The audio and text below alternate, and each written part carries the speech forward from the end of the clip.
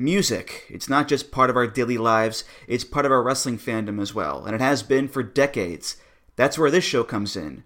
Music of the Mat, the podcast devoted exclusively to the music of pro wrestling, hosted by Andrew Rich. Hey, that's me. Each episode delivers a different topic with a variety of great guests, fun conversations, musical analysis, and of course, a heartfelt pun or two. New episodes drop every other Tuesday on Apple Podcasts, Google Podcasts, Spotify, or your podcast app of choice. Check out Music of the Mat only on the Voices of Wrestling Podcast Network. This podcast is a member of the Voices of Wrestling Podcasting Network. Visit voicesofwrestling.com to hear the rest of our great podcasts, as well as show reviews, columns, opinions, and updates across the world of wrestling. Hey there, Thunder Buddies and travelers down Thunder Road. It's us, Days of Thunder, the WCW Thunder rewatch podcast that you didn't ask for, but we did anyway, coming to you as part of the Voices of Wrestling Podcast Network and powered by a large man. We're back.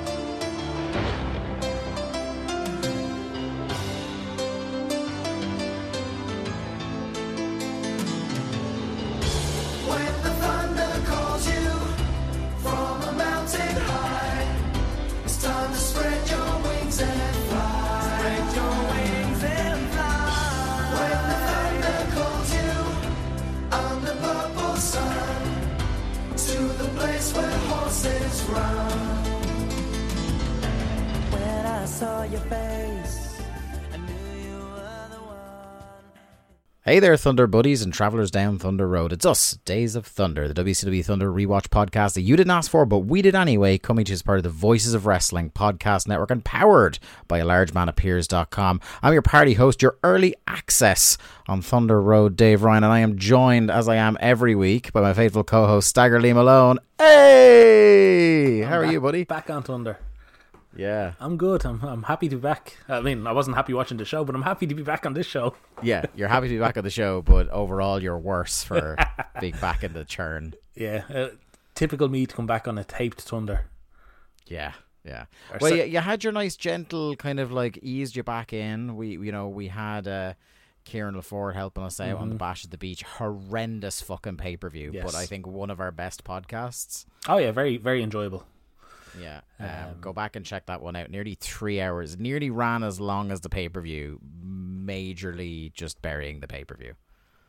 And it was somehow more coherent, and you could probably get more joy out of watching our podcast than you would the Hardcore Battle Royal.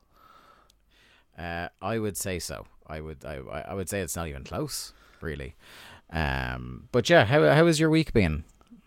It's good, yeah. It doesn't feel like a week since we talked. No. Well, I guess, you see, we're recording this a little early, and we did do the pre-show. We did. As we often do. That's what it was, yeah. That's what really caught us up.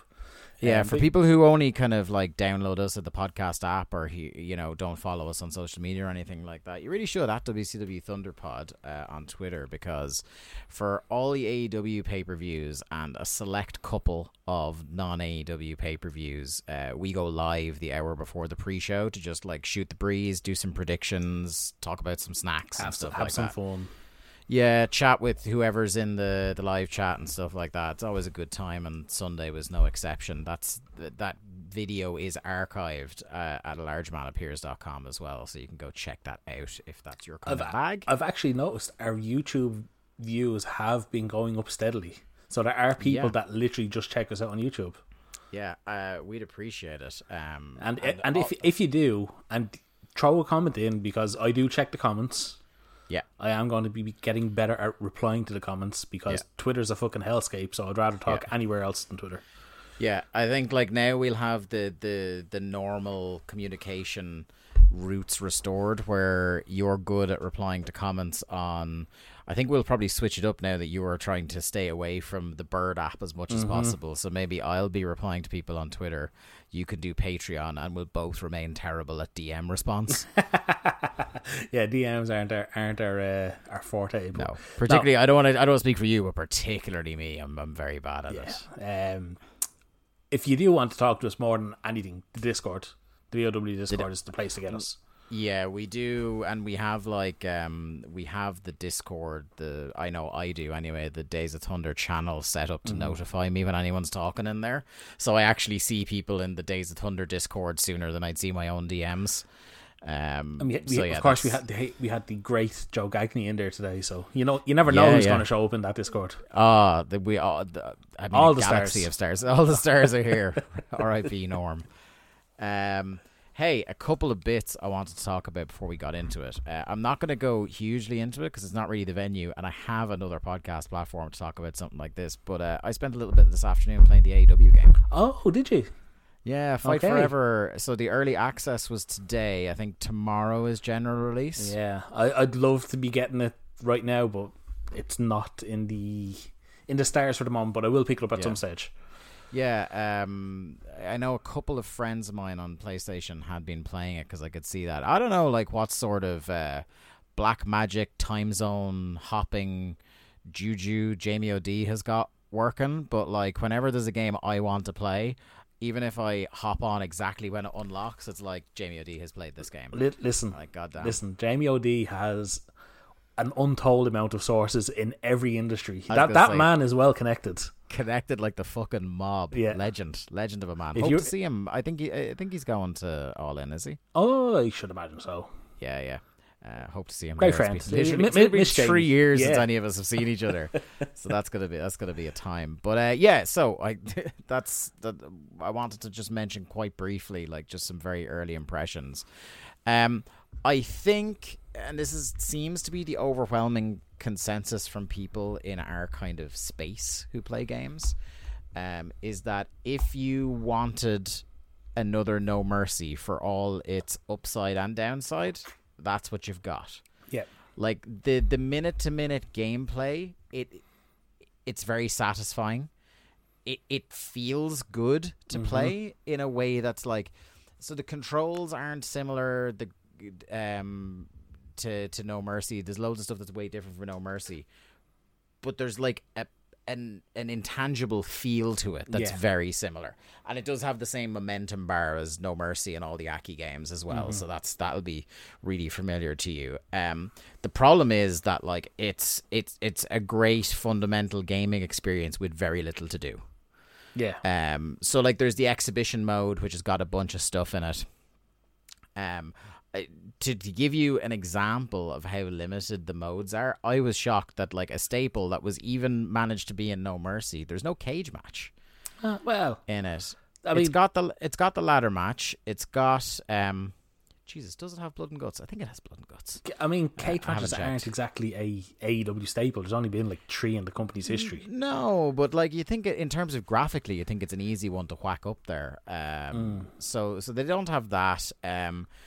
I haven't done the Road to Elite, which is like the career mode, but like I'm told that's not like the most in-depth career mode you'll ever see in your life. The online mode I haven't fucked with. Like I'm literally still learning how to play the game.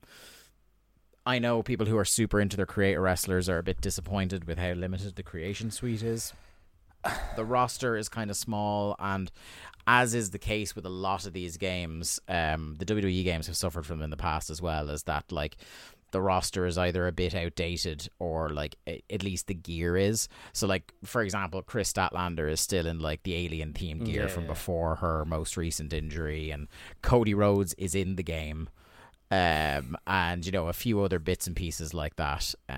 So I like all these problems to me are just kind of, they're not going to bother me because from what I can tell and what everything I've read is this isn't going to be a yearly release. This is going to be a game that is updated constantly. You're going to get the one comparison I have is Fortnite from obviously playing with Connor.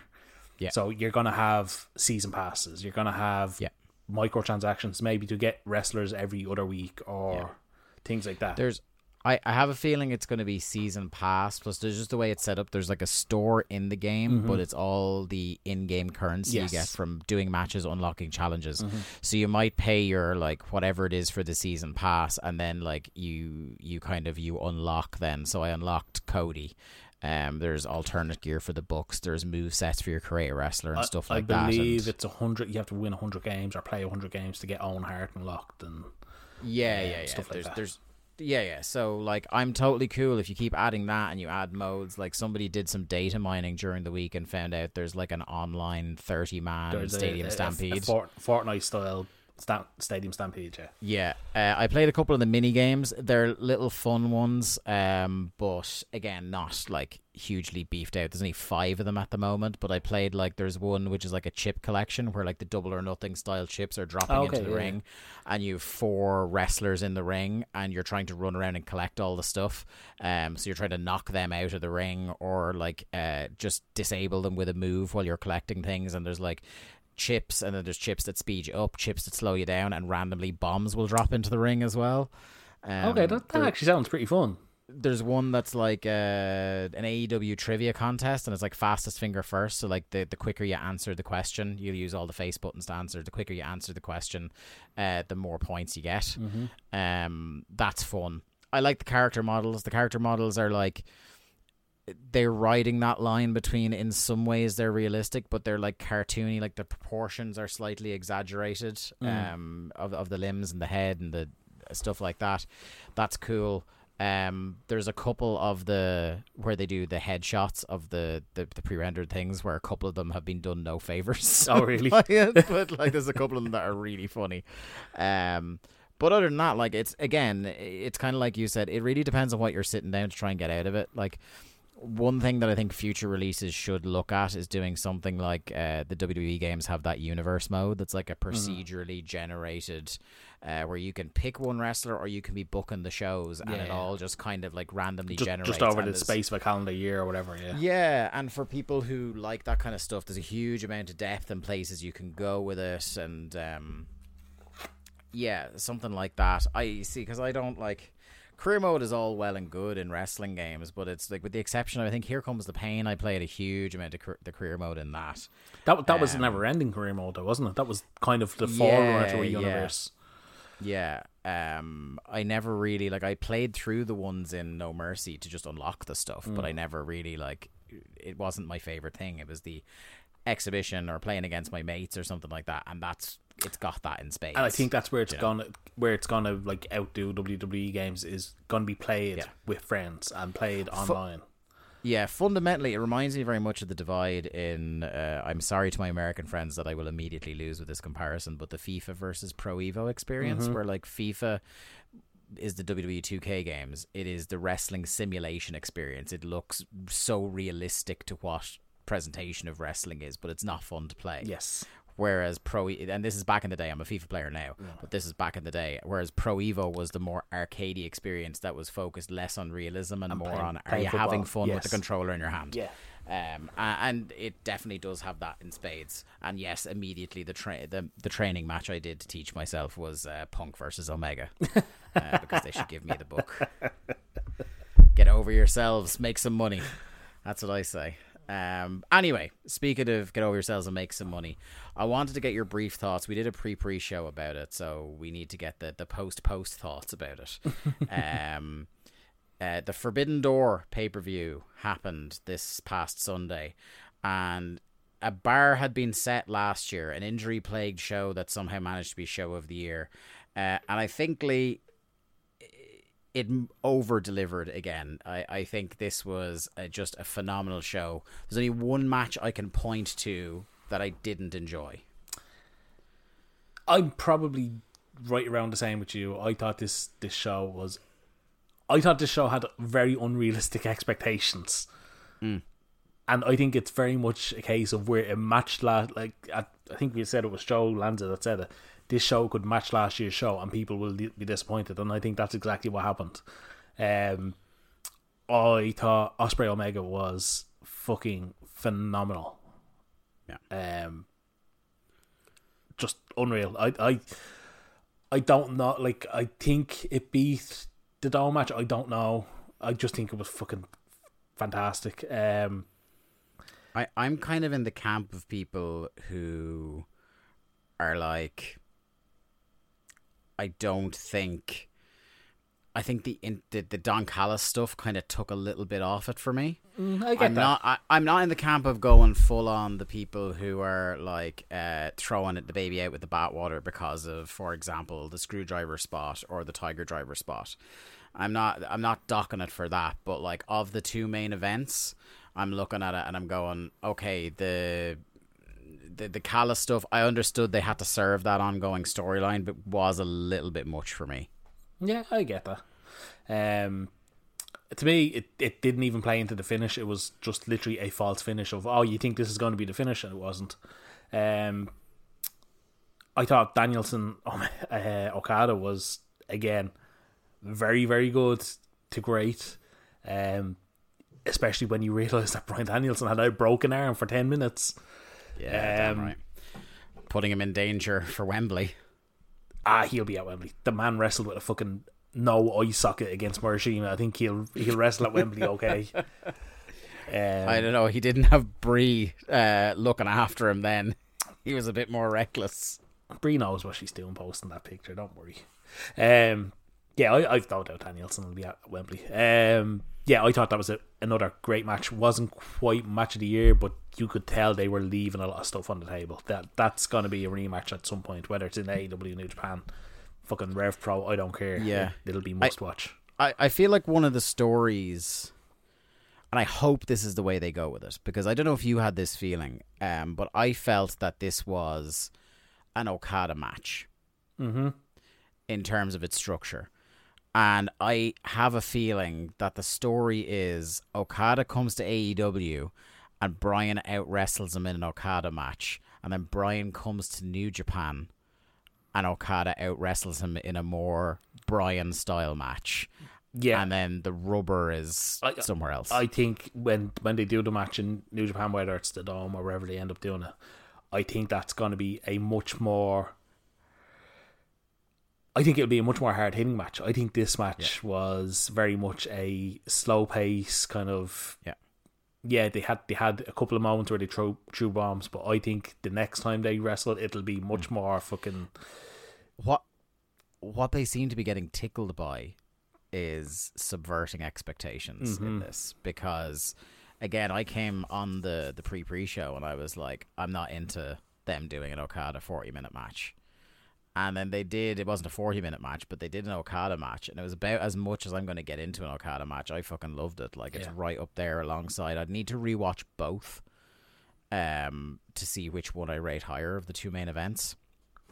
Because, like, even though Omega Ospreay was all action and stuff like that, as well as the Callis stuff, I feel like Bryan Danielson Okada are more my type of guy. Yeah, that's fair. In terms of what I like. So it'd be interesting to see. But then in terms of subverting expectations, as well as it being the kind of match we didn't expect, Okada tapped. Yeah. Of all the outcomes, nobody, I don't think anybody in the world predicted Okada would tap for the first time in nearly a decade. Yeah. And I have to say the camera work was spot on, because they literally switched to the camera behind Okada, and within about 3 seconds you see the hand tapping on the boot. That was just great work. The rest of the show, look, I don't think there was a bad match other than the 6-man in between the two main events. Yeah, the 6-man I think is like for me that came down to like Sting getting fucked up twice. Yeah. In that match, like I don't think it was going to be a show stealer. I also think it was in a position where it was going to die on its arse. I was just going to say, I think its position on the card did it no favors, and then Sammy fucking Guevara nearly murdering Sting twice, two times. He's beaten Seth Rollins' record for nearly murdering Sting in the ring. Just an absolute dumb fuck, like seriously. Yeah, horrendous. Like, you should not be planning a springboard cutter spot with a 63-year-old Sting. Yeah, I would put a little bit more of the blame on the 6:30 spot on Sting, because I think like Sting really overestimated his ability to get off the table on time for that. That's fair enough, but come on. The cutter is all Sammy. But yeah, I thought the show was really good. I thought the Bucks. Like that to me is the best 10-man tag you'll ever see. Yeah, it was fabulous. Because God, what else? Up and down the show, I thought there was some really good stuff. And we're heading in really good directions off it as well. I thought the 4-way was great. I was very unsure about how that 4-way was going to go. As much as I enjoy and think all 4 men are very talented, I thought it, again, over-delivered. I think they're still going towards Garcia and Orange, which seems to be the direction for. It's happening tonight. Yeah, I think it's a 6-man tag, is it? Yeah, but it's who's going to partner with Orange Cassidy because the Best Friends and Bandito are all out of the country at the moment. Ah, okay, it wasn't aware of that. Best Friends legitimately are stuck in Paris right now. Okay. Yeah, they're promoting the game in Europe, and apparently they missed their flight, or their flight got delayed, or something like that. They weren't going to be back on time, but they're still in Europe. Well, considering and Tony is definitely in the little segment where the challenge was laid out by Garcia. Tony was very clear that Bandito, Trent, and Chucky T are not there. Okay, fair enough. So interested. We've also got the announcement for Grand Slam, so it'll be interesting to see where we're going there. Something in terms of, I thought the women's title match was quite enjoyable as well. I think, again, like we said in the pre-show, huge credit to Tony Storm for turning around an absolute shit show of a gimmick. That Outcast thing is now very entertaining. Mm-hmm. I'm looking forward. I'm giddy with the possibility. Did you see the match that was announced for New Japan next week in the United States? Julia and Willow. Willow, yeah. It's in the United States. It's in Japan. Oh, is it in Japan? Yeah, it's New Japan Strong, which is the American brand. But they're going doing over 2 there. shows in Cork. Yeah. Because I know Julia's been talking a lot about coming over to the States lately, and I was just like, oh, please get her on a show, Tony. Come on. If you can't have Mercedes, maybe you get Julia and Jamie Hayter in Wembley. Oh, yeah, I'd be down for that. Anyway, should we get on with it? Talk about Thunder? I suppose. Right, okay. Yeah, I suppose the cliff notes before we even properly introduce the show. This was a phenomenally boring episode of Thunder. This committed the cardinal sin that Thunder can commit. It was not good enough to be noteworthy, nor was it bad enough for us to just go ham on it like we did Bash at the Beach. Yeah. It was the most tedious and forgettable entry of this show in months. I think some of the matches were just awfully put together. It's just there's people on this show that we haven't seen for a year maybe. Yeah. Where's Bobby Eaton come from? Also, now this is my first time watching Bobby Eaton on the show since I started listening to it all the time, but I'd like to thank the Deadlock podcast for ruining the name Bobby Eaton for me. And people who listen to that podcast will know why. I don't need to get into it. But yeah, it's just a hideously boring show where it feels like every match happened in this paradox where I'm looking at the times of the matches and they're only a few minutes long, but every match felt like it was about 20 minutes on this show. Yes, it did. And there's one standout example, which we'll get to it when we get to it. Yeah. But yeah, no, I watched this, literally the first notes I have is full Thunder intro. And then I came to a realization as soon as I went to the crowd shots. I went, oh fuck, is this a taped episode? It is, isn't it? Fuck this company. Tape before the pay-per-view. Yeah. Because then it jogged in my mind that Kieran had mentioned it's the second part of a taping following up the pay-per-view. Mm-hmm.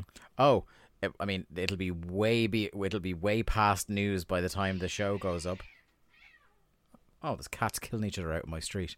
But the Orange Cassidy has found partners in Keith Lee and Vikingo. What? Yeah. Because of course. Oh. You taking time to process that? Okay. Yeah. Cool. Yeah. Well, I mean, it's gonna rock. That's for sure. But anyway, back on point. You mentioned about the show being kind of weirdly put together. Yeah. And And I feel like something we will talk about is how every match felt like the most, the day before you go on holidays from work, where you're just completely you might as well be off already for the amount of work you're doing. And every match, like I think by the main event I just stopped taking notes of actual things that were happening, because I'm just like, they're just doing like the most basic training school. It's funny you say that, because I pretty much did the same. Yeah. Oh, like I get progressively more vague as we go through the show in terms of what I've written down. But look, let's get into it. This is Thunder 71, Birmingham, Alabama, 14th of July, 1999. 2.1 rating. Oof. Last week was a 2.8. Now this is it's as a we Wednesday. find out very quickly. Yes. It's a Wednesday night Thunder, but still, like that's a hell of a hole blown in the rating there, down to 2.1. We are hot on the heels, allegedly, of Bash at the Beach with this pre-taped Thunder. And I gotta say, one thing that I know was very early doors is the audio mixing on this show is the most. God. We're clearly in the studio of all time. Like literally, Tanay sounds like he's in a sound booth with nobody else. Yeah. And then the actual audio mixing on the show itself is fucking atrocious. And I can't even blame the WWE network, because it's not like the moments where the mix is really bad isn't like it's mixing really bad over WWE dubbed music to get rid of the licensed stuff. This is clearly like WCW, just like everybody in the company was phoning it in this week. Just so fucking bad. Yeah. We go straight into the action, if you want to call it that.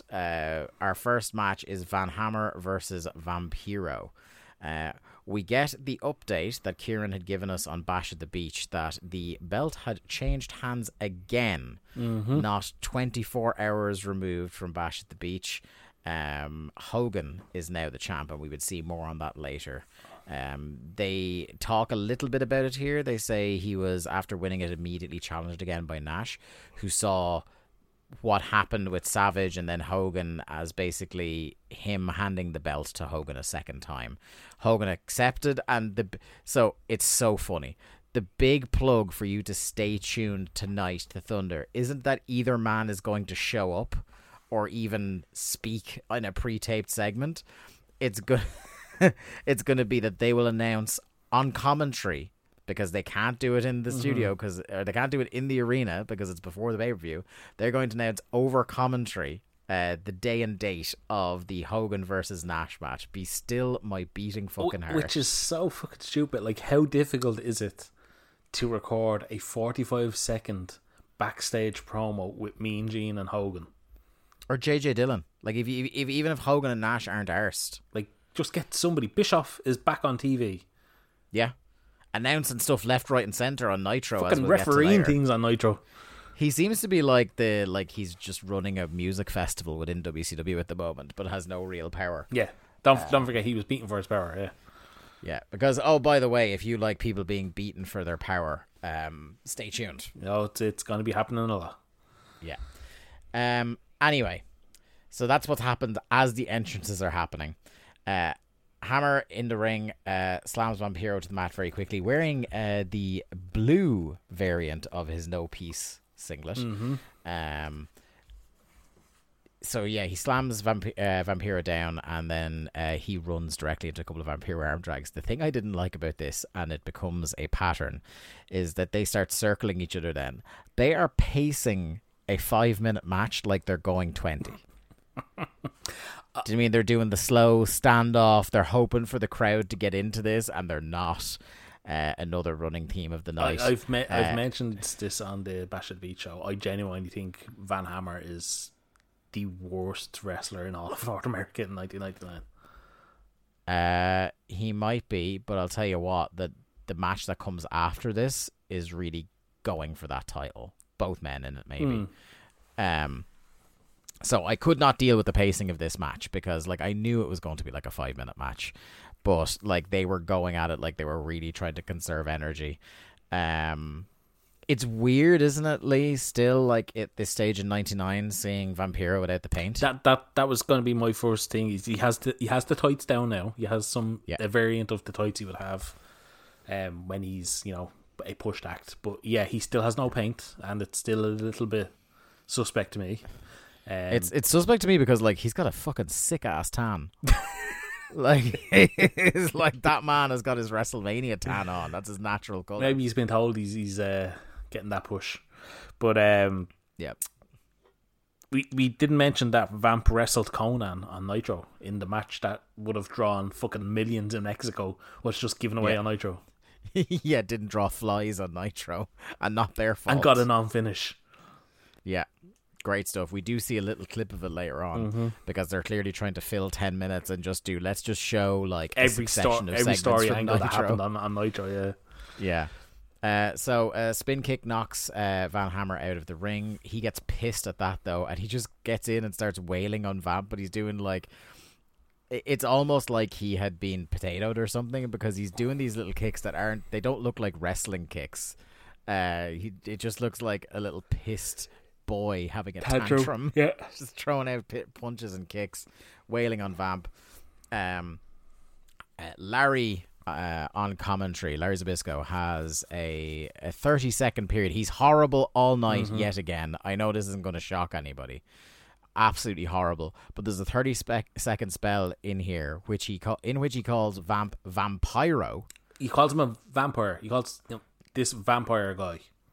Yeah, but then Vampiro as well.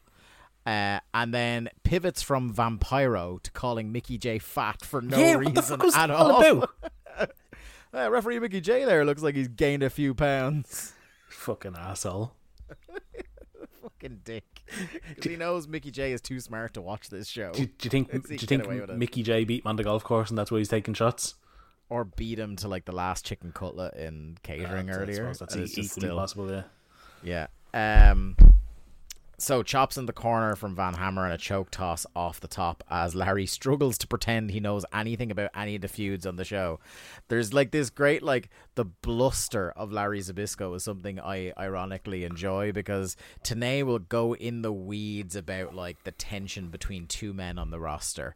They'll talk about, Flair, and they mentioned various points at the night about the Flair and Sting feud that's going on now as of Nitro. And Tenay will explain the history of Flair and Sting, and then you'll get like a beat of a pause, and then doesn't Larry at one stage talk about him versus Hansen or something? Yeah, he's mad-libbing the whole thing, and it's like there's sometimes where it's like, he doesn't know who these wrestlers are that Tenay are talking about, and then there's sometimes where it's like, okay, like he knows who Ric Flair is, but he still somehow doesn't know anything about what's going on. Actually, I know what it was. They come back from a break later in the show, and there's like 15 seconds of silence as the camera is panning the arena, and then the next thing you just get Larry cutting in with, I faced Henning in Rockport, Illinois, and those people on Monday are in for a real treat. Gonna see some history. Yeah. He's just like, what the fuck is going on with this fucking sound editing? Here's the thing, and I think we've said it before on the show, is that time has thankfully been kind in most cases, but there's a lot of people that still hold up the opinion that two teams in particular, Cole and Taz and Tenay and Don West, were not good, right? There's a lot of people that think that thought it at the time and still think it incorrectly. Yes. I think it's even more maddening that people thought that at the time, when this is the era they've just come out of. Now, I know on WWE you've got, like, peak Jim Ross with Jerry Lawler, and that's what people remember from the time. But WCW commentary was all over the fucking shop. And to be fair, WWF commentary outside of JR and Lawler wasn't good either. Yeah.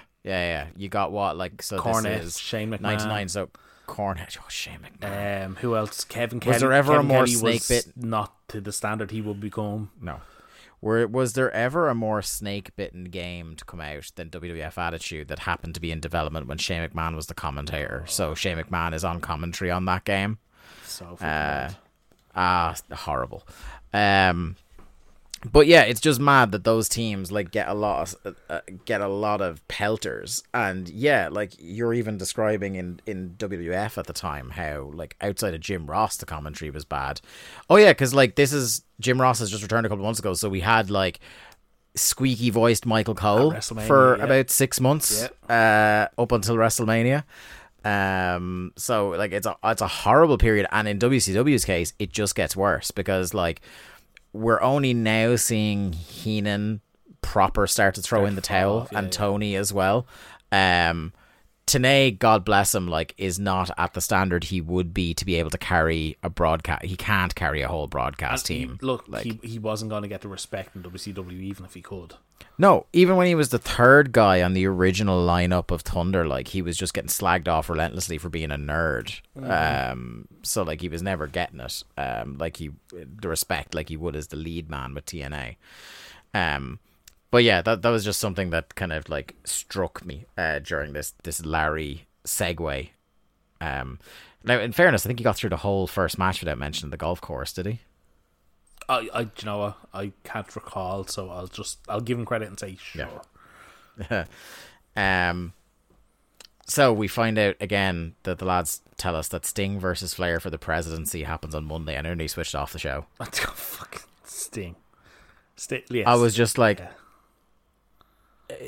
what did I write? I wrote something on Twitter when I was watching this about how like WCW has these dead horses that they constantly flog. And so NWO Family Drama was going from before Thunder through when we started watching Thunder, and it's only kind of quieting down a little bit recently. And the black and white, even though we just found out recently that they're still there. But I was saying that like currently where we are in 99, right, there's 3 dead horses. Number 1 is who is in control of WCW. Number 2 is who drove the Hummer. And number 3 is no, but who really is in control? Like they cannot fucking help themselves. It's literally Blute Enterprises. Yeah. Oh God. Solid as a rock. But that's what it is. It's literally 8 different bosses. So Vamp fires back, and it's a punch kick special from him as well. Crowd whole night apart from one match, deathly silent. Yes. I was obviously already annoyed. This is a back and forth of moves with no story whatsoever. Like, what was the story of this match? Gun to my head, I couldn't tell you. It's 2 men are having a match is the story of the match. Do you know what's funny though? What? Van Hammer was gone from this match into a pay-per-view title match. Yeah. And in the chronology of TV, this is how they kind of like followed up the pay-per-view title match. Now he's on a losing streak apparently. Yeah. It's mental. It's like that was his tune-up in terms of like actual real time for him, and it's how you're playing off. Like I would have given him a strong win here if they were going to do something, but I think we had judged the pay-per-view as like no, they've already like given up on him. Yeah. So they just sent about to get fucking the piss beat out of him by Rick Steiner. And look, do you know what? Good. Well, look, we know it's not true. They haven't given up on him. More on that and on. Hammer goes for the Cobra Clutch. Vamp charges him into the corner, top rope crossbody for 2, and then gets up and just rolls him up for 3. Yeah. I was like, why did you have to go through that whole sequence? Why did you just roll him up out of nowhere? I was literally riding, flying crossbody, gets a near fall, and then I hear the fucking bell. I was like, what the fuck? Just don't do the crossbody, just do the roll up. Like the whole idea of the roll up is it's supposed to be a momentum shift and a surprise pin, but like Vampiro was on top of the match and rolled him up out of somewhere. Yeah, it's fucking dumb. And Hammer then gets his heat back. Yeah, it's especially dumb as like you may as well give like the cool pop of Vampiro doing the surprise roll up, because then it justifies the heel being snapping and beating him down. But now he just looks like a nerd, Van Hammer, because it looks like he was fairly beaten and still freaked out like it was a surprise. Gosh, so fucking dumb. Lays him out with the Cobra Clutch Sam that he was going to do anyway. We go straight into our second match. I know you were chomping at the bit for this one. The walking can of monster Rick Fuller versus Sick Boy. I have to mention, and this is I swear to God, this is true. Swear to God, bro.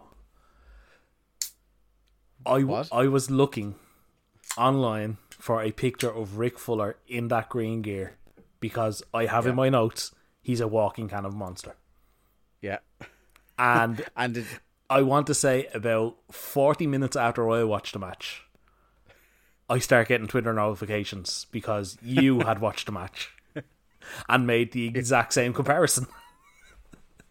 And all I could think was that bastard found a picture. yeah. Oh no, I actually just screenshot. Oh, did you? My Okay, laptop. yeah, there you go. yeah. I had to. So he was out here looking like a walking can of Monster, and Sick Boy was out here looking like Dolph Ziggler had just served a nickel a hard time. I think he looks like a what's going on with Sick Boy? I think he looks like a jacked Steve Corino. He looks way more like, I actually did make a Roy D. Corino is like my third line in here. That's so fucking freaky. But like Sick Boy now, like in terms of like the state of his gear, the state of his hair, the state of his face. Jesus, Dave, tell us how you think. He looks way more like a burnout in a cult that he did when he was in the Flock. So there's something about the bleach blonde hair that just doesn't work for him. It's like, but it's proper like disgusting, dirty, greasy, dyed blonde hair. Like it's awful. He does look like an extra from what's that fucking movie? Use your words. Breakpoint. Oh yeah, Johnny Ringo. Baby. Yeah. So, how do you talk about another incredibly long match where absolutely nothing happens? Well, this is the match that I felt went well over 15 minutes. Point break. Point break. Breakpoint. Point break. Yes. Sorry. I was just like, there's something bothering me about it. Is that the name of the movie? Point Break. Yeah. It's fucking late at night. Give me a break. Yeah. John Moxley loves it. That's all you need to know. He sure does. Johnny Ringo baby. Yeah, like I don't have many notes on this. Like Rick Fuller for, I don't know. Have you seen all the work Webcon has now put into Rick Fuller's career on Twitter because of this match? Yeah, there's a niche for everyone, isn't there? It's amazing. I feel like Webcon had the bit between his teeth because I saw you in the Discord when you were watching the show. And he was saying how it was him, wasn't it? Saying he was how entertained he was by it. Yeah.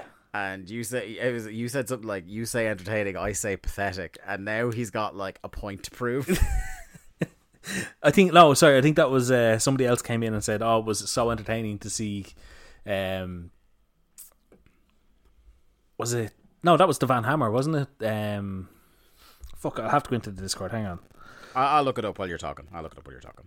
But yeah, no, somebody was like, oh, they lasted 3 minutes into the match because it was, I think, was it Fuller was trying to put on a Boston Crab? Yeah. Oh, so, yes, that was Van Hammer. It was Van Hammer. Van Hammer trying to roll up Vampiro onto his back.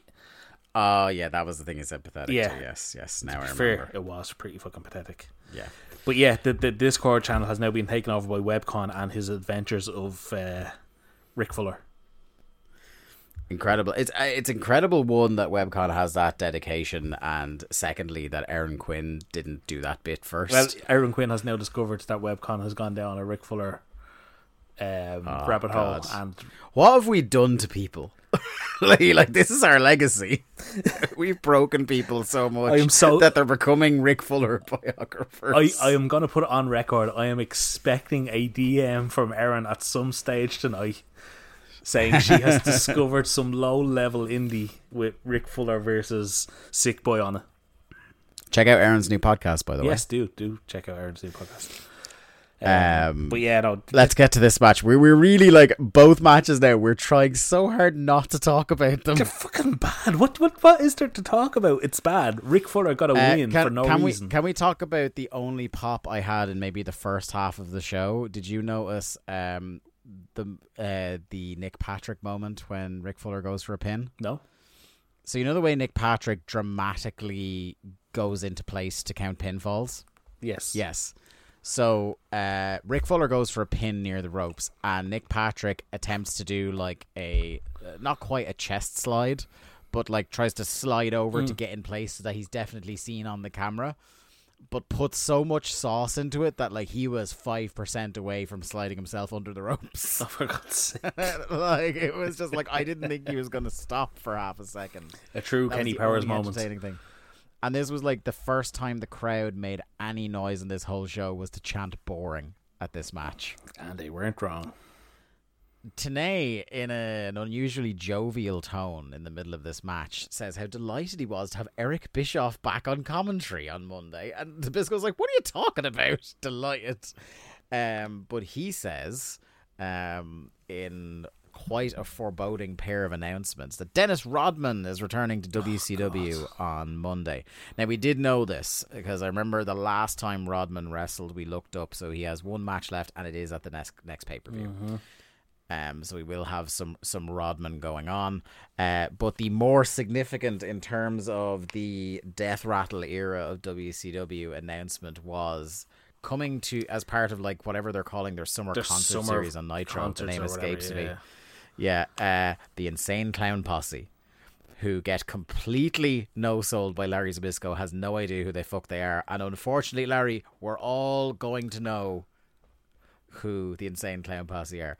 What? Like, I don't know how ironically, but I do kind of like ICP in wrestling because it's just like, fuck it, why not? They seem to be one of the only acts in on the joke. They love wrestling, and I'll always think that that's pretty cool that these guys are pretty big stars in their own right. Yeah. Like, we're like, yeah, fucking put us on TV, and somehow ended up on all three fucking shows. They were on Raw, they were on Nitro, they were on ECW. Yeah. You know what's going to happen during the ICP era of this show? Because I know our listeners. Somebody is going to start sending us cans of Faygo. Oh, for God's sake.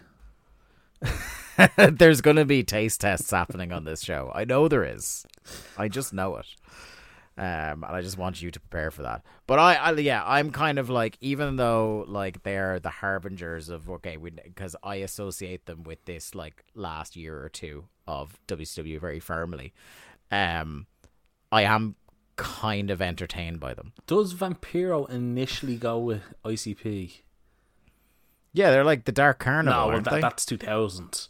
Yeah. But I think he goes with the ICP and then the Misfits show up. And he goes off with them for a while. I know that the other act that gets announced on this, pointing a direction of a very notorious future Vampiro feud, is Kiss. Yes. Which means Dale Torborg is currently getting a phone call. Very forebodingly, Kiss is announced for August 22nd or something like that. I think it was late August anyway.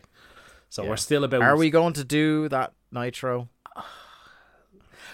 People are hitting us up with every fucking Nitro going, yeah, this happens on this show. This happens. Yes, we know. Is this where we should clarify our stance on the Nights of Nitro? Yes, let's. So, like, the idea behind Nights of Nitro, like, originally when we set up the podcast, we were never going to cover Nitro. Never. Because the whole bit is Thunder without the context of Nitro. But there are too many absolute clanger Nitros in the last couple of years. Like, you better be like, I'm gonna like pick 3 out of my head that we still haven't done. It's like, you better believe we're doing Russo Reset Nitro. 100%. You better believe we're doing War Games 2000. Yes. And you better believe, I swear to God, I will go in the grave before I take That's the Wall Brother Nitro off the list. That moment was your Vietnam. That's what that was. I say this in the full knowledge of how it sounds. It's maybe one of my top 10 moments in wrestling history. I know That's the Wall Brother. I know it is. It happened 23 years ago, and the degree to which I laugh every time has not decreased one bit. But we will get to it. Yeah, look. There's a couple that are coming up that we're definitely gonna do. We're gonna do the Shane Douglas debut. Shane Douglas, because he does play a big part in the organization going forward. The two I think we have coming up, we have the Russo debut, which is also the Jarrett debut. Yes, and I think we had long since planned to do a simulcast on the Jericho Raw debut. Yes. Which I believe is also the return of Hogan in the red and yellow. I think that's the same night. The thing about doing too many of them is, one, it dilutes the bit of like trying to figure out what's going on Thunder. The other thing is, like, then we're just you know what I mean? Like, why are we calling ourselves Days of Thunder? Like, it's just a WCW podcast then at that stage, and people have done the Nitro thing way better and way more in depth than we have. Whereas nobody has done something as stupid as go through this much Thunder for this long. I was actually thinking about this recently. Has anyone watched as much Thunder as we have, even to this point? No, but well, maybe, yeah, because like in as much depth, maybe not, because like, again, I watched most of the last like 2.5 years of it willingly as a child, and now I'm rewatching all of it, sometimes multiple times per episode to get my notes. It's a scary thought, isn't it? Though I spent more of my life, like in terms of like subject matter I talk about, I've probably spent more time talking out loud and thinking about Thunder than most things in my life. Fucking hell. Yeah. I don't know how I feel about that. That's a complex one to unpack. That's something you need to talk to your therapist about in a couple of years. Yeah. But I guess, sorry, just like a final thing on the Nights of Nitro thing is, like, for these Nitros where like maybe a cool thing happens or there's like a moment and stuff, especially when there's like 3-hour Nitros still, I don't feel like there's that justification unless it's like a seismic Nitro to go over there and do that. And also, more often than not, we'll end up having to rewatch the full segment on Thunder anyway. That is true. That's also the biggest point of all is we, like, as much as we rag on the whole idea of what the fuck is going on in this company, when it's a taped Thunder, they generally just fill it with Nitro. Yeah. I think what I'm going to do, I think maybe what I'll do is to kind of like, because I know some of our listeners do want some more of the Nitro stuff. I think maybe what we will do is, if there's a Thunder that happens after something significant happens on Nitro and then they don't show it to us on Thunder, we might look up the segment. Okay. Do you know what I mean? Like, say if there's like, I can't remember if he comes into the company on Nitro or Thunder, when Candido shows up. Yes. If people really wanted us to cover Candido's debut and it happened on Nitro. I think Candido's debut was the relaunch anyway, but I could be wrong on that. That's what I think, but, yeah. Hey, I have same with Mike Awesome, Lance Storm, a couple of those people that people really like and are significant latter-day WCW figures. I have a suggestion. Yeah? Patreon.com/WCW Thunderpod, TRI level. You can pay us to watch a Nitro. That's true. For 5 Europeans, you can get access to the all the premium pods, and at the TRL tier, which is a bit more expensive, you can request, and we will watch, whether it's in the timeline or not. We'll watch whatever show within reason. If it's something, so if say it's a Nitro from 1997, that's no problem. Nitro from 1998, that's fine. If it's a Nitro from 1999, once it's not something right now or something in the future, that's fine. Yeah. But if it's something that's in the past, we will absolutely go back and watch it. Yeah. If it fucks with the chronology, we might ask you to pick again. If it's something we've yet to cover, because we kind of want to react to these things as they emerge on the show. Once again, a fantastic effort by us to not talk about this match. I thought we'd finish talking about this match. I have very few notes. Sick Boy does a few slaps, gets shoved over and over away from Rick Fuller. Sick Boy goes up top. He fights off Fuller, but Fuller comes back, redoubles his efforts. It's so funny. I have never heard a move as cool as a one-handed powerbomb off the top getting no reaction. Yeah, nobody cared. And why should they? How do you make a one-handed powerbomb off the top rope boring? They fucking managed it. I put Rick Fuller in the match, that's how. They certainly did. Ironic that he looks like a can of Monster because he just put everyone to sleep. We next get a 6-man tag team match. Dave Taylor, Fit Finlay, and Stephen Regal versus the No Limit Soldiers of BA, Chase, and Swole with absolute wedge of human 4x4 on the outside. International warfare is happening here. And to the credit of the No Limit Soldiers, who I do not enjoy these three men in the ring, they were getting big reactions during this. Yeah, they kind of were, which is odd considering I thought the No Limit Soldiers got very muted reactions on the pay-per-view. Yeah, Birmingham, Alabama, No Limit Soldier country. Who knew? In the hobby, it's not easy being a fan of ripping packs or repacks. We hype ourselves up thinking, maybe I can pull a Ken Griffey Jr. rookie card, but with zero transparency on available cards and hit rates, it's all just a shot in the dark. Until now. Introducing slab packs from arenaclub.com, the only repack that provides real value, a complete view of all possible cards, and clear hit rates for each one. Now, when I buy slab packs at Arena Club, it finally feels like I know what I'm getting. I was able to open an Arena Club slab pack, and I'll be honest, it was a lot better than what you normally do. Say you go to a card show, and there's a random innocuous brown bag of cards, and yeah, you can open it, and look, it's going to be junk. You know what I mean? Like, you know what you're probably going to get in those. Maybe you find that fun, and sometimes I do. Sometimes I like just opening up cards and saying, hey, look at some random cards or whatever. But if you're really in this game to find value and find particular cards, it sucks to have to buy these mystery packs, and it ends up being, almost nothing. Nothing of value. Not with Arena Club. You can display, again, of all available cards, hit rates, grading, so you know that when you're opening up the slab pack, you are going to get something valuable. You are getting something good. And Arena Club, in addition to having those great slab packs we just talked about, is also a marketplace for card collecting, buying, trading, selling, displaying, all that sort of stuff. But those Arena Club slab packs, man, they are revolutionizing the repack game with transparency. After your pulls are revealed, they'll immediately be placed in your vault for safekeeping or trading and selling, and you can have them officially graded by Arena Club as well. So again, sending these things off, it's going to be officially graded by Arena Club. And the Arena Club grading process is accurate, fast, and transparent, with full grade rationale provided and explanation of how your card was scored. So whether you're buying, selling, trading, or displaying, Arena Club is the card collecting platform that you have to check out. So right now, I've got a special offer here for Voices of Wrestling Network listeners.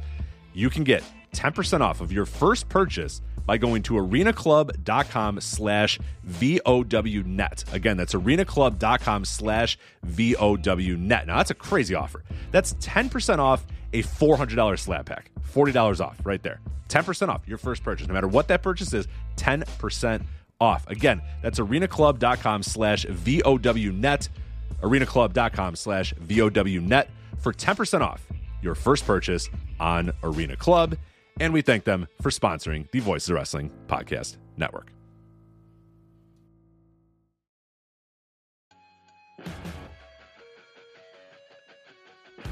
What's going on, guys? This is Rich from the Flagship Podcast here on the Voices of Wrestling Podcast Network. If I could have a moment of your time, I'd like to tell you about one of our sponsors, Eufy Video Lock. Eufy Video Lock is a smart lock, a 2K camera, and a doorbell, all 3-in-1, offering you triple security. So you can have everything in one device rather than installing many pieces on your front door. But it's not just for security. The Eufy Video Lock is also for convenience. No more concerns about losing keys, and you can assign passwords to your family members and see them coming back home via the integrated cameras. Some other great features we love about the Eufy Video Lock is it is easy to install and set up with just a Phillips screwdriver, no drilling required. Keyless entry, no more fumbling for keys when your hands are full. You never have to worry about kids losing keys or passing among renters. You also have 0.3 second fingerprint recognition and 1 second unlocking. Again, 0.3 seconds, it's going to recognize your fingerprints, and in 1 second, it's going to unlock. And with the AI self-learning chip embedded, the more you use it, the more accurate it will be. Also, no battery anxiety. You have a rechargeable battery in there that could last around 4 months, and you will get a low battery notification before it runs out. Passcode unlocking, a remote control with a 2K clear sight. See who's at your door and control from anywhere through the Eufy app. With enhanced night vision, you can have optimized view even in the evening. You can also secure your package delivery by view and two-way audio. And then best of all, no monthly fee. A bunch of other brands out there are going to charge you a monthly fee. You have your recordings locally, and you never have to pay for storage. Customer service, Eufy's got you handled as well. They are on standby for you 24/7, so you can enjoy a worry-free experience with an 18-month warranty, all backed by their professional customer service team. Contact them anytime by telephone, email, or live chat. Personally, as a homeowner, I love my Eufy Video Lock. I have the ability to see what's going on when I'm not home, when packages has arrived, and really the thing I love the most about it, the ease of being able to lock and unlock my doors without having to fumble with my keys and reach in my pocket or wait, no, crap, they're in my backpack, all that sort of stuff. All this is happening while my dogs are barking at me. You know what? Not anymore with the Eufy Video Lock. I touch it, 0.3 second fingerprint recognition, 1 second, door is unlocked. Much, much easier. So if you want to jump on board with Eufy Video Lock, search Eufy Video Lock. That is EUFY Video Lock. Again, that's Eufy Video Lock, EUFY Video Lock, or visit eufyofficial.com/videolock to see how you can gain complete control of your door.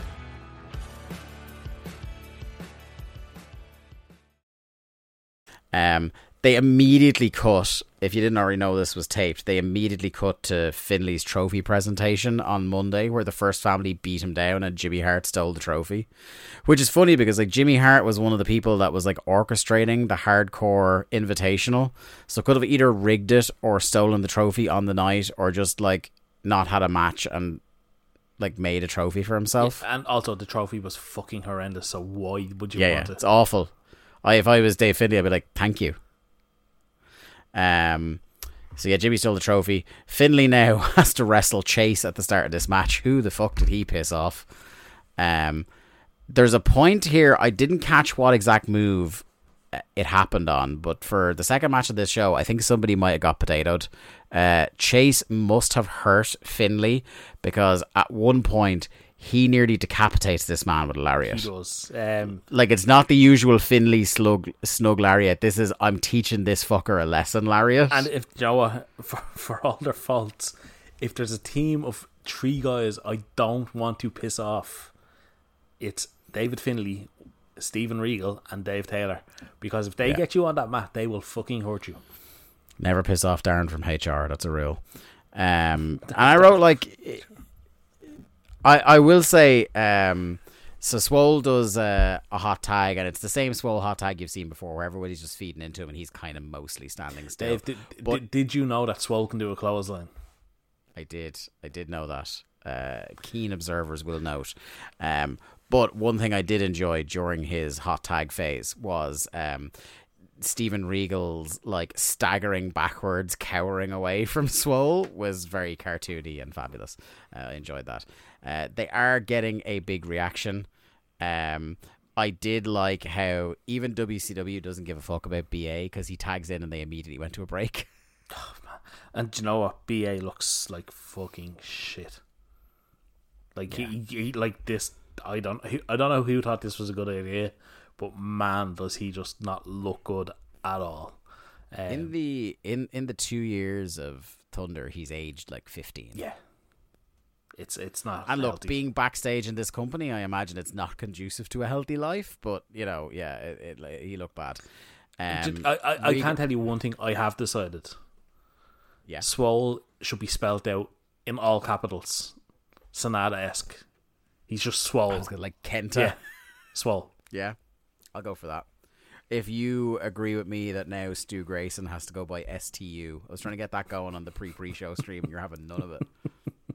Nah, if you're wrestling ELP and your name also has 3 letters in it, you have to pronounce it that way. I'm sorry. I mean, STU did the JOB, so does he really care? Yeah. True. Regal and BA scrapping. BA gets the better of him until... Oh, yeah, I did like this. So BA is getting the better of Regal and he has him in a hot tag. And just a little clever wrestling thing is that he's got him in a headlock and he's walking him over to the No Limit Soldier's corner. And Regal, rather than focus all his attention on fighting off the headlock, knows that like if I start getting trapped in the corner. I'm fucked here. So he just lashes out a roundhouse kick to the two lads on the apron, which causes them to pull their hands back. So now BA can't make the tag. Yeah, very clever. Which just a little bit of cleverness in an incredibly dull match. So Taylor comes in, and again, who did BA piss off? Because Taylor just stretches this man, just disfiguring him like he's a ball of Play-Doh. It's one of these wrestling things that makes sense if you kind of think non-kayfabe about it, but why is the experienced wrestler being beaten down while the two muscleheads with no experience are on the apron? Yeah. It just, like, it's one of those things that you have to be aware of what's going on, because if you think logically about it, you'd be like, man, this guy just must be really shit. One thing I want to put over Dave Taylor huge for is he hits really nice, snug-looking forearms. He does. There's a bit where BA has him in an arm wringer, and he's fighting out of it with the... Or no, sorry, he has BA in an arm wringer, and BA is trying to get out, and he's just forearm, forearm, and they are right in close. They're really, really good.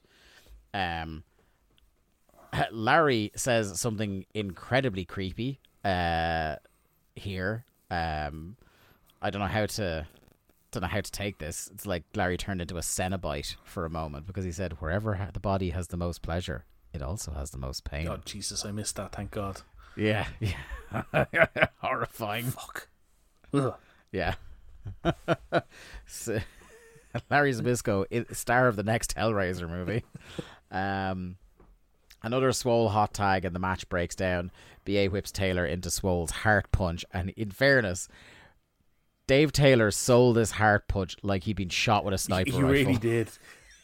Do you know what? I'll give them credit. I thought that looked really good. Yeah. Like, if he could have figured out a way to that he could get soot on his face and blow his hair back as he took the bump from this. He would have done that. Something from Weird Science, like just... Yeah.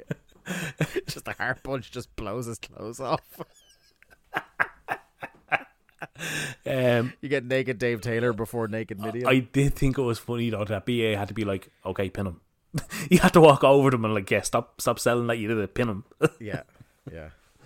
God, now I'm just thinking of like what a top 10 WCW moment would be. Like if everyone goes, do you remember the time Swole heart punched a man so hard his pants fell off? that top 50 OMG moments on WWE Network would be totally different. Like, when everyone talks about Undertaker chokeslamming Terry Funk out of his shoes, like it's just a slightly more lewd version of that. Fucking hell. Okay, so No Limit Soldiers win. We go back to Nitro. Sting confronting Flair. He says, "Flair, you held me back 10 years ago, and and I'm still here." He's sorry he let Dean Malenko do the talking and fight the battles for WCW against Ric Flair lately. He wants control, and he wants it tonight. Lays down the challenge. So what Flair decides upon is a match with gormless idiot David Flair, where again, I love that Flair has control and is under no obligation to put control of the company on the line ever in a match. He could just say no, but he keeps doing it. I did like Flair had one line where like, yeah, Sting is like, I want control tonight, and Flair's like, yeah, you and my wife. Yeah. And I just thought that's funny. Yeah, so he sets up and again, the one bit I do like is the running thing of that. No matter what Flair is doing, one of his objectives is for somebody to slap his son around a little bit. This is getting weird. So instead of going, yeah, I'll wrestle you, he goes, no, you have to beat my son to get to me. So he taps out David Flair. Fast forward, he taps out David Flair with the Scorpion Deathlock, but Little H won't call the tap. Sting beats up Flair and the entire crew. Sting continues his trend from the pay-per-view of Stinger splashing women as Flair uses Asia as a human shield. That's 4 women in 24 hours. Good old Christian Steve has turned over a new leaf here. Who could have seen it coming? We move then into WCW United States Heavyweight title match. David Flair with Asia and Rick versus Bobby Eaton. I just wrote, what the fuck? Okay, I know it's ridiculous that it's Bobby Eaton, but did you notice the continuity error from the pay-per-view? Is it to do with his shorts? No.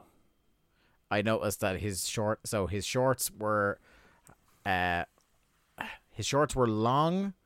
Sorry, no, his shorts were distressingly short before the pay-per-view and during the pay-per-view. But on this show that also happened before the pay-per-view, now he's got the same shorts, but they're much longer.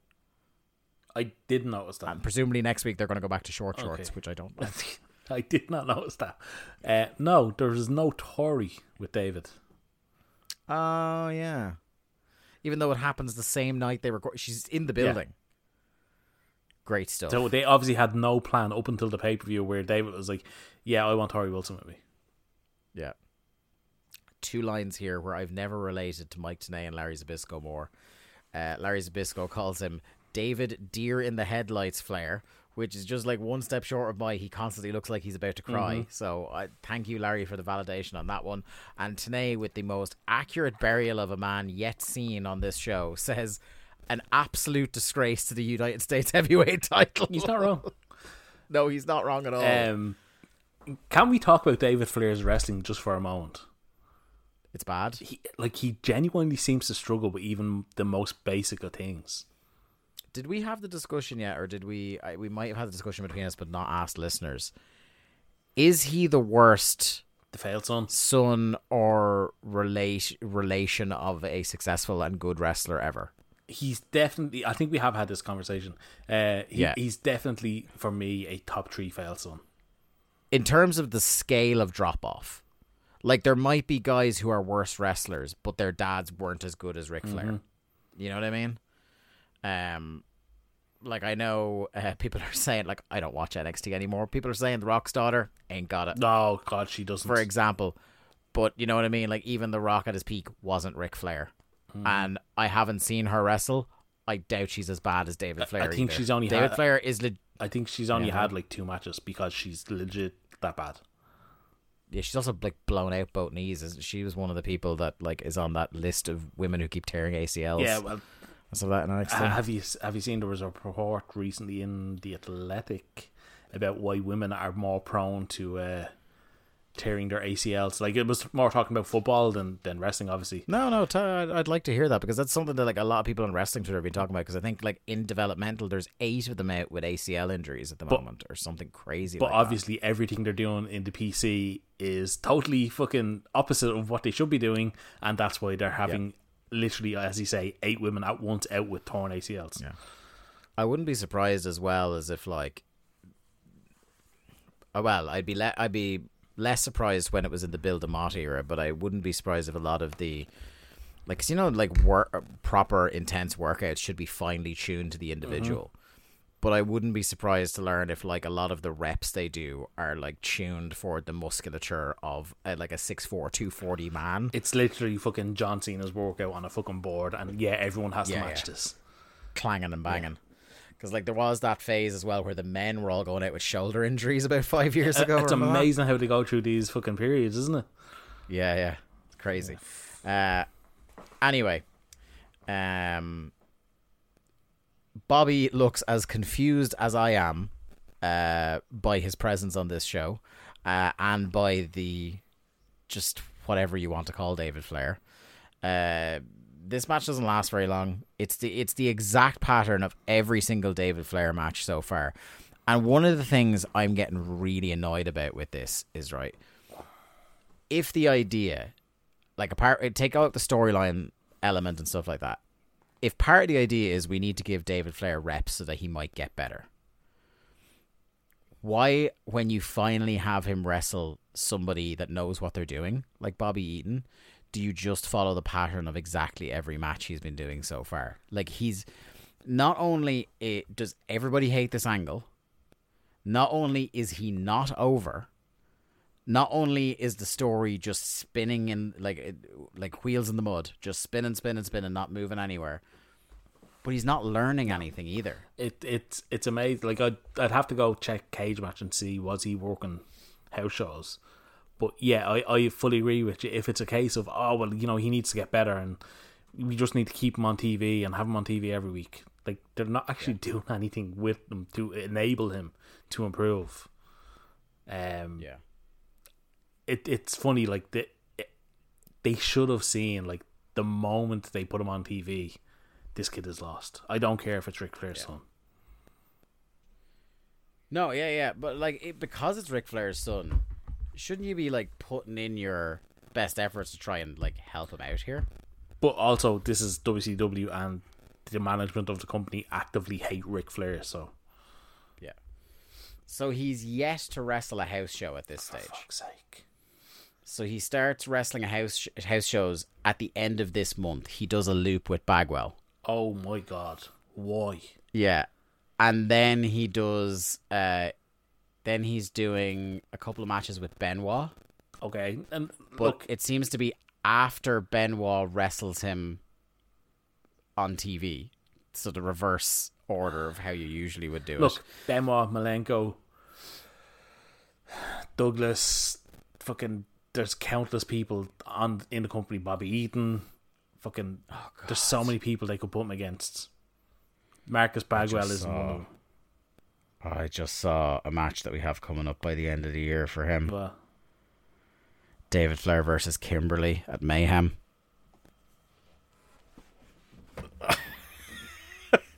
I don't know if your screen is frozen or you've had a stroke. It's only 5 minutes, but mercifully, this appears to be his last Thunder match until December. what? Yeah. So he's got a couple of Nitro matches, a few house show matches, and he's on like 2 or 3 pay-per-views. So they have a taped show, which would be ideal for the guy that has no fucking presence. Yeah. And they don't have him on it. No. They have him on the live show when he's wrestling on TV. Do you want to take a guess as to when his last match was? Like, in all of wrestling? Yes. 2006. 2009. Oh, okay. Wait till you hear this. NWA Mid-Atlantic. David Flair and Ricky Morton Okay. defeat Ricky Nelson and Buff Bagwell. David Flair and Buff Bagwell intrinsically linked, apparently. Yeah. We're destined to do this forever. Some of the post WCW matches are wild. Jesus Christ, I did not know, or maybe I suppressed that he did a tour of All Japan. He didn't. In 2005. So post WWE, He shared a ring with Toshiaki Kawada.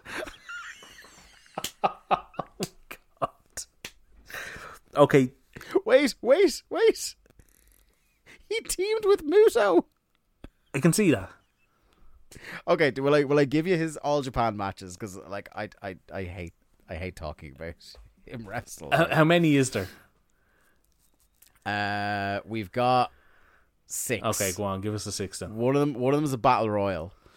And I will give you the names in it. So I don't know how many of these people he actually directly interacted with, but this is one of the kind of like, could you imagine that he was in the room with some of these people?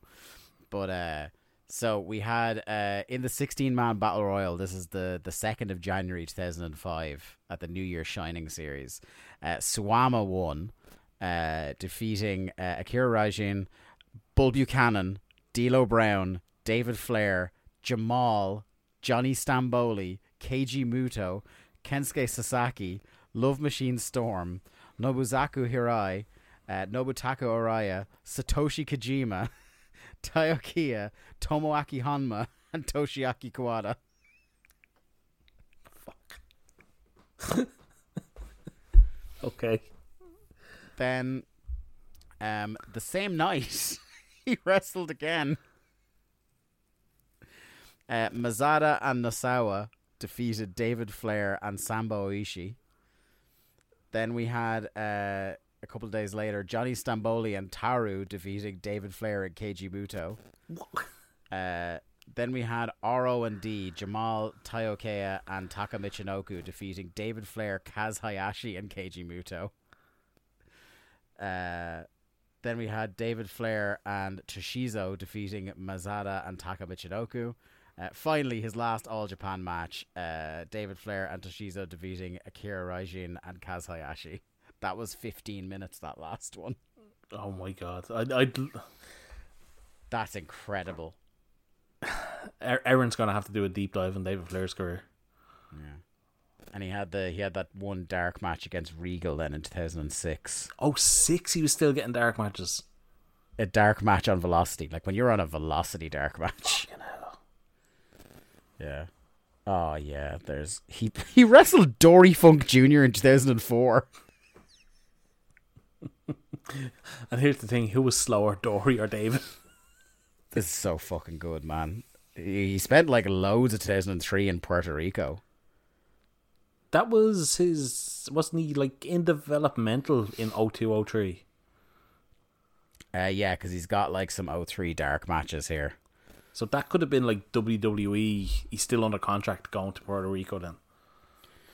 He is in early 2003. He's in Impact. What? Yeah. He has some explosion matches. Holy shit.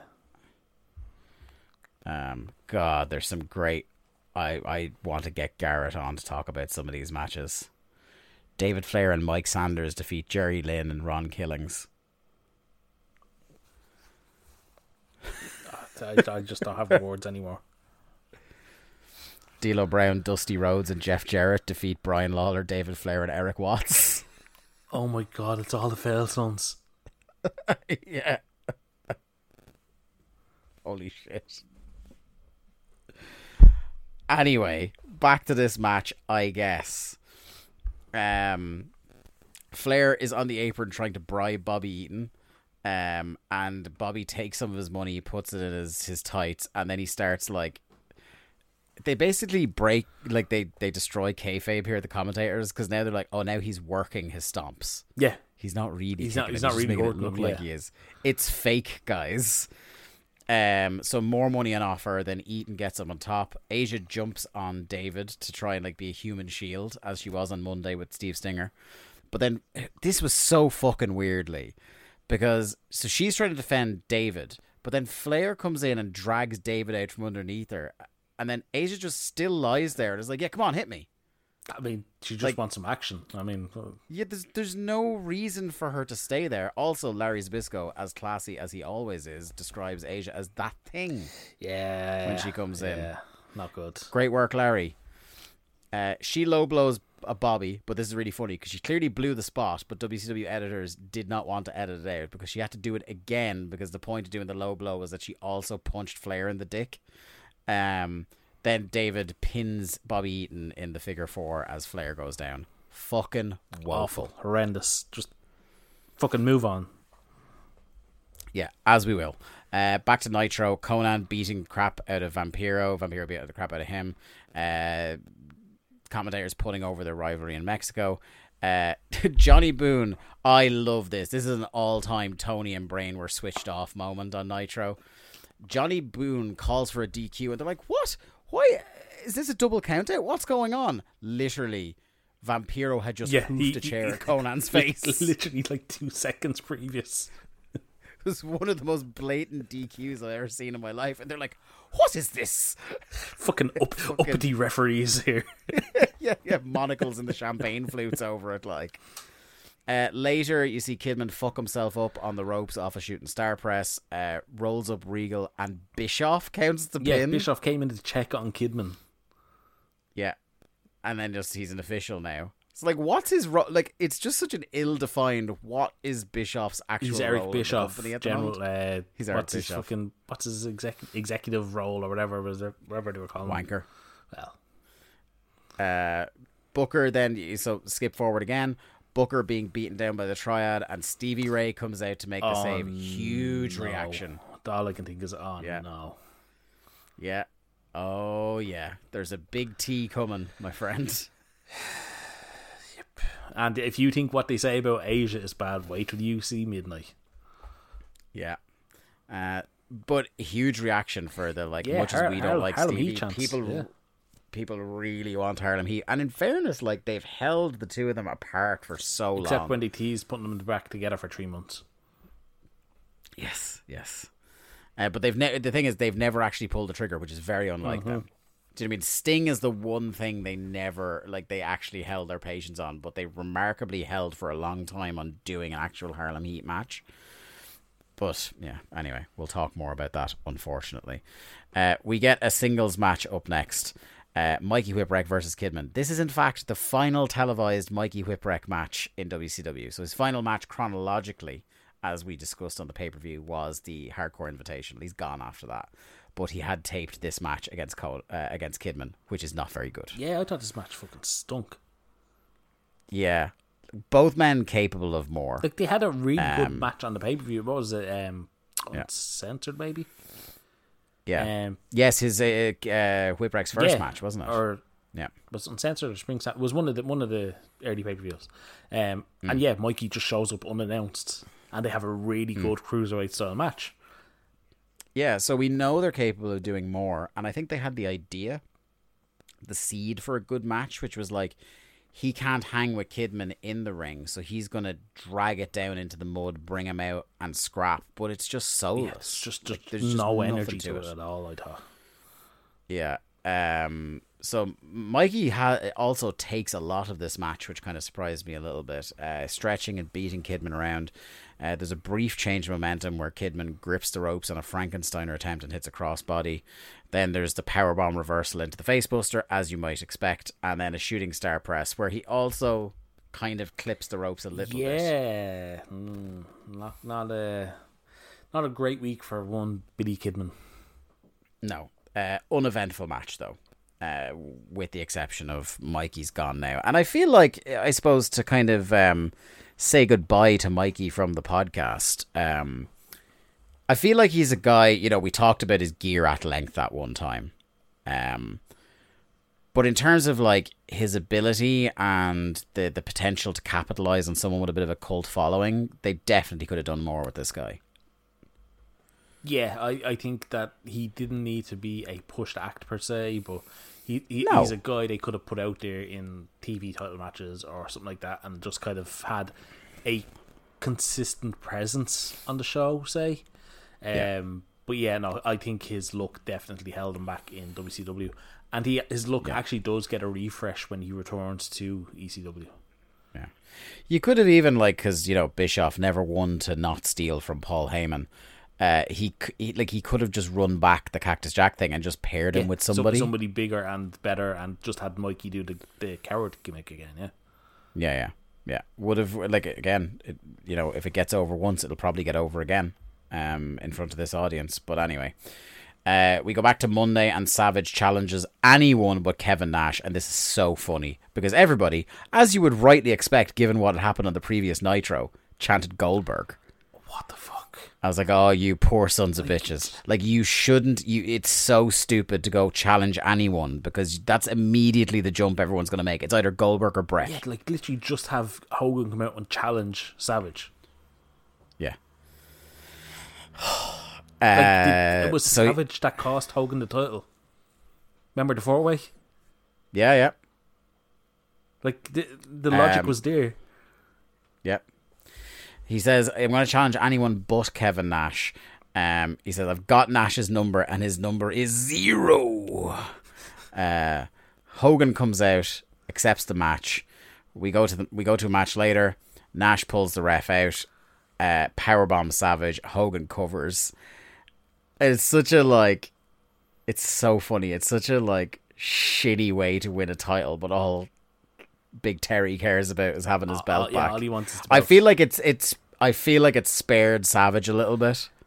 It's just funny that Nash just politicked his way over doing a job to Hogan. Genius. But I think the most egregious thing for me personally was the fact that Hogan had the Wolfpack music. Oh yeah. Because he's taking that as well. We're still doing the thing where Hogan's in the Wolfpack now, not the NWO black and white. Yeah. I wonder, how soon he shows up on Thunder again. I wouldn't be holding my breath. If we never got another Hogan appearance, would you be surprised? No, I wouldn't.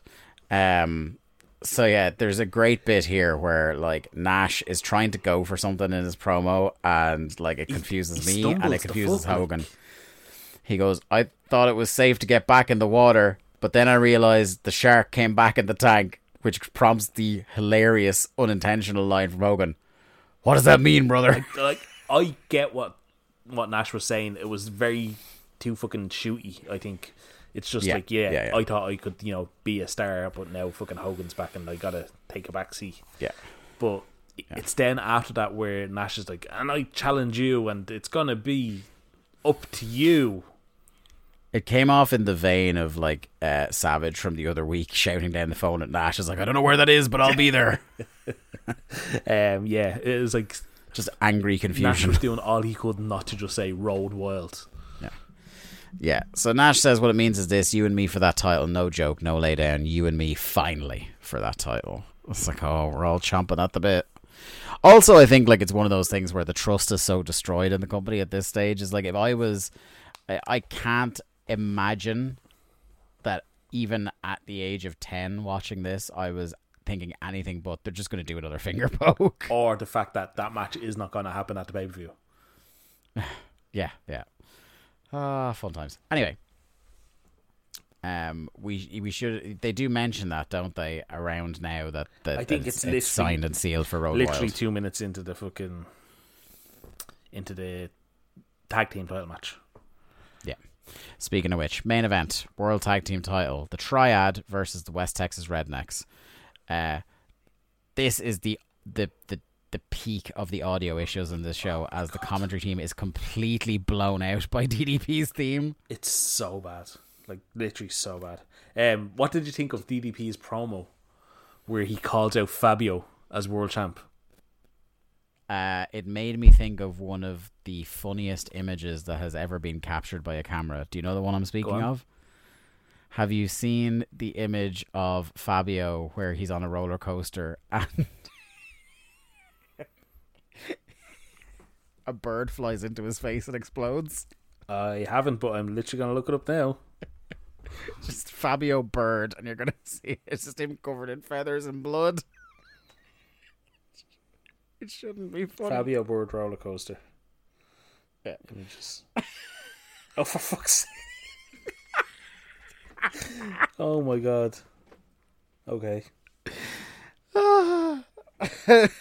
So anyone mentions Fabio, that's what I'm thinking of. But there has been a running theme in WCW of people constantly referring to...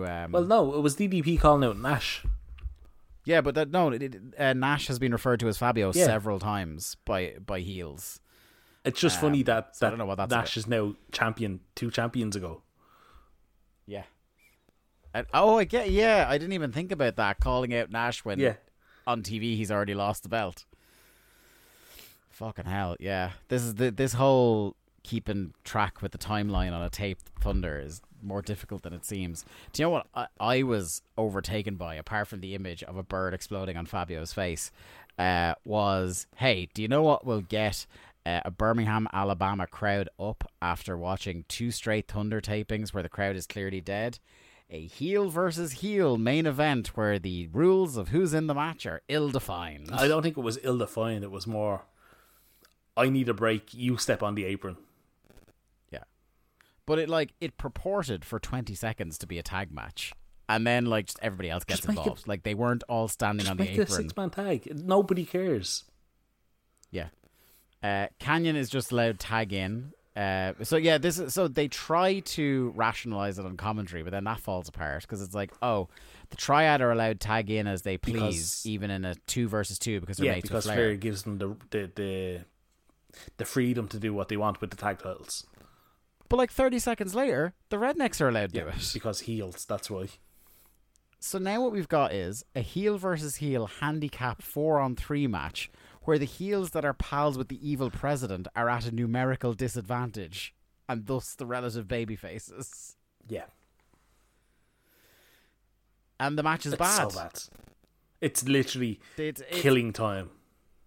It's the most disappointed I am in all the bad matches on this show, because there are a number of people in this match that know better and can do better. I have a question for you. Is Barry Windham wearing fisherman's overalls? It does seem like he's just missing the galoshes. Yeah. I just picture that they went to like a sporting goods store one day when they started doing the rap is crap thing, and he's just like, yeah, that one. Like, there's way too many pockets on his overalls not to be something functional. Gloves have to go as well, man. The gloves are so bad. The gloves are so bad, and they haven't been a gimmick this whole time. Do you know what I mean? Like, he brought it in as a gimmick, but now it's just the gloves he wears. Mm-hmm. So paint by numbers, so bland, so boring. The match sort of breaks down with DDP and Wyndham outside, but it's funny because like the commentary and DDP and Wyndham are acting like the match is breaking down, but none of the lads are actually arsed running into the ring and doing the breakdown spot. And I'll tell you what, least of all in terms of who's arsed, me. Then it actually does break down, and just as the crowd starts to go, okay, maybe something could happen here, ref calls for a DQ. Like, it's so fucking dumb. Yeah, because they do a phantom tag spot. Now, bear in mind, tags have not mattered in this match at all. Or in this company. And yeah, they do a phantom tag spot involving the Rednecks. And then literally just all the Rednecks get into the ring. And the referee goes, oh, well, this is too much. And we get a DQ. Yeah. It's so fucking dumb. Diabolical. They all just keep brawling. Rednecks go up the ramp in retreat, and the show ends with a commercial for Nitro. Absolute piss. Awful. Like, genuinely a fucking horrendous episode of television. It's one of the worst ones we've ever watched. Because again, it's not like there was no funny bad stuff. It was all just boring bad or bad. And there was no effort from the wrestlers either. Like sometimes on a bad show, we've talked about this, you'll get a cruiserweight match that for some reason they actually the wrestlers care about. Yeah, or you'll get a feeling that they're trying, but it's just not happening. Not tonight. No one wanted to do anything, and no one did do anything. And it's just profoundly disappointing. Like, some of these matches, like those first couple of matches, like, you were never going to get anything good out of them. But like a Mikey and a Kidman, some of the people that are in this main event, you're like, do something remotely interesting. Like, and let Bobby Eaton take down David Flair and fucking teach him how to wrestle for 5 minutes. Like, make something interesting of it.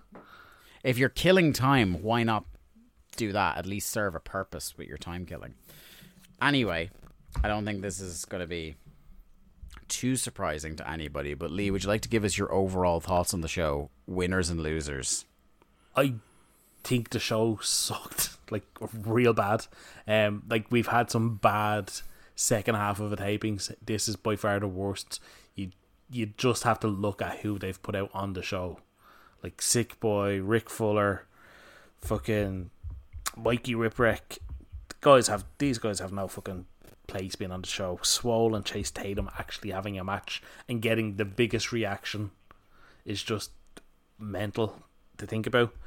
Winners and losers, I don't know. Vamp got a win, I suppose. I guess he can be the winner.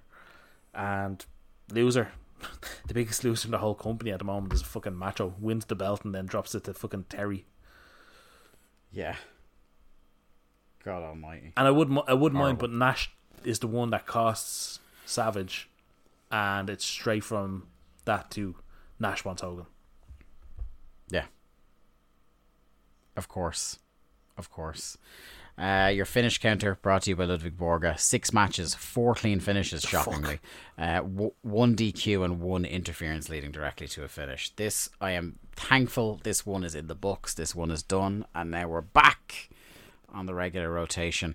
Lee, what has been happening over at Patreon, and what's coming up next week for anybody who might be interested at throwing 5 Europeans to us at largemanappears.com? Last weekend I did a lonely audio. It was kind of a brief one because life sometimes has a way of getting in the way with things that are planned.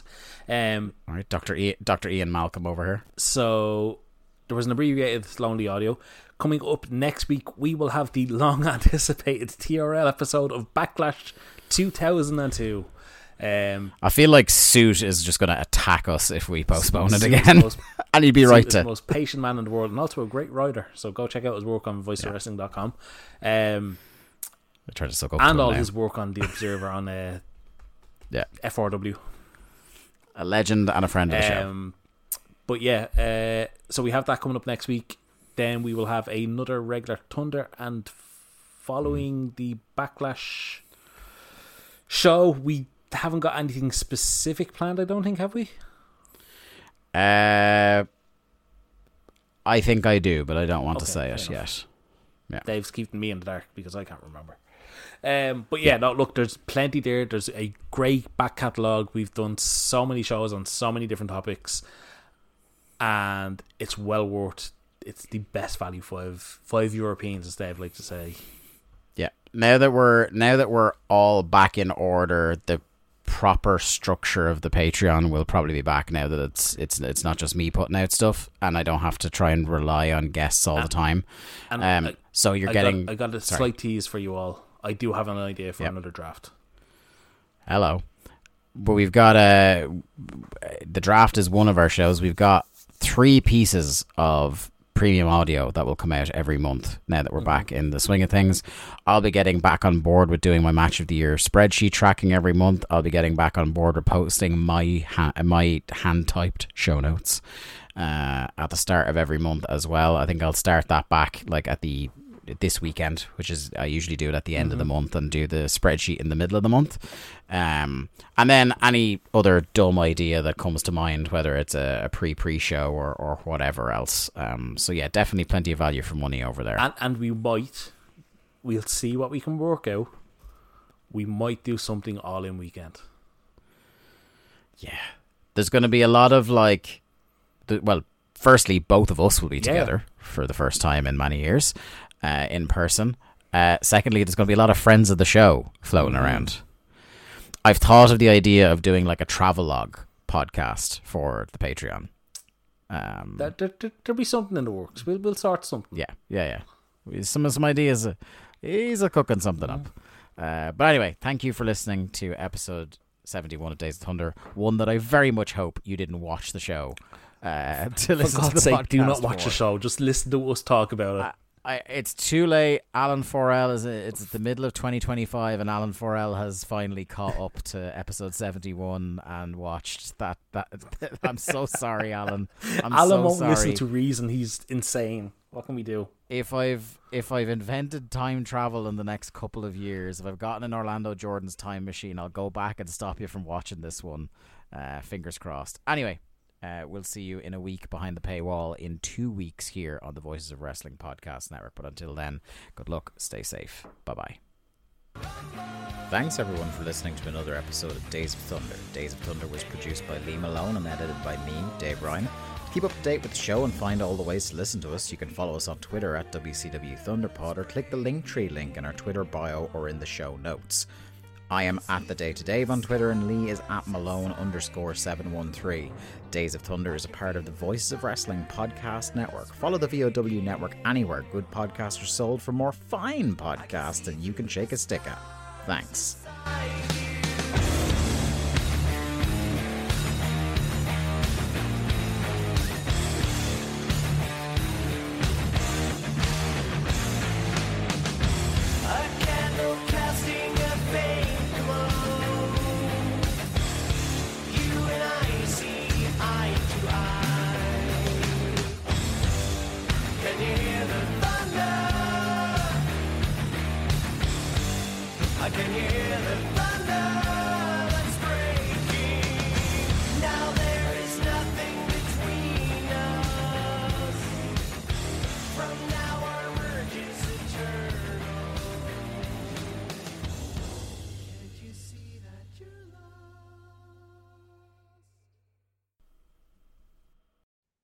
Hey kids, do you like wrestling? Well, we like wrestling too. We are Shake Them Ropes here on the Voices of Wrestling Podcasting Network. Myself and Chris Novembrino kind of doing a lazy river of wrestling criticism, going through the news and whatever happened in stateside television wrestling. And also, you know what? Sometimes we just like to watch old stuff and talk about that too.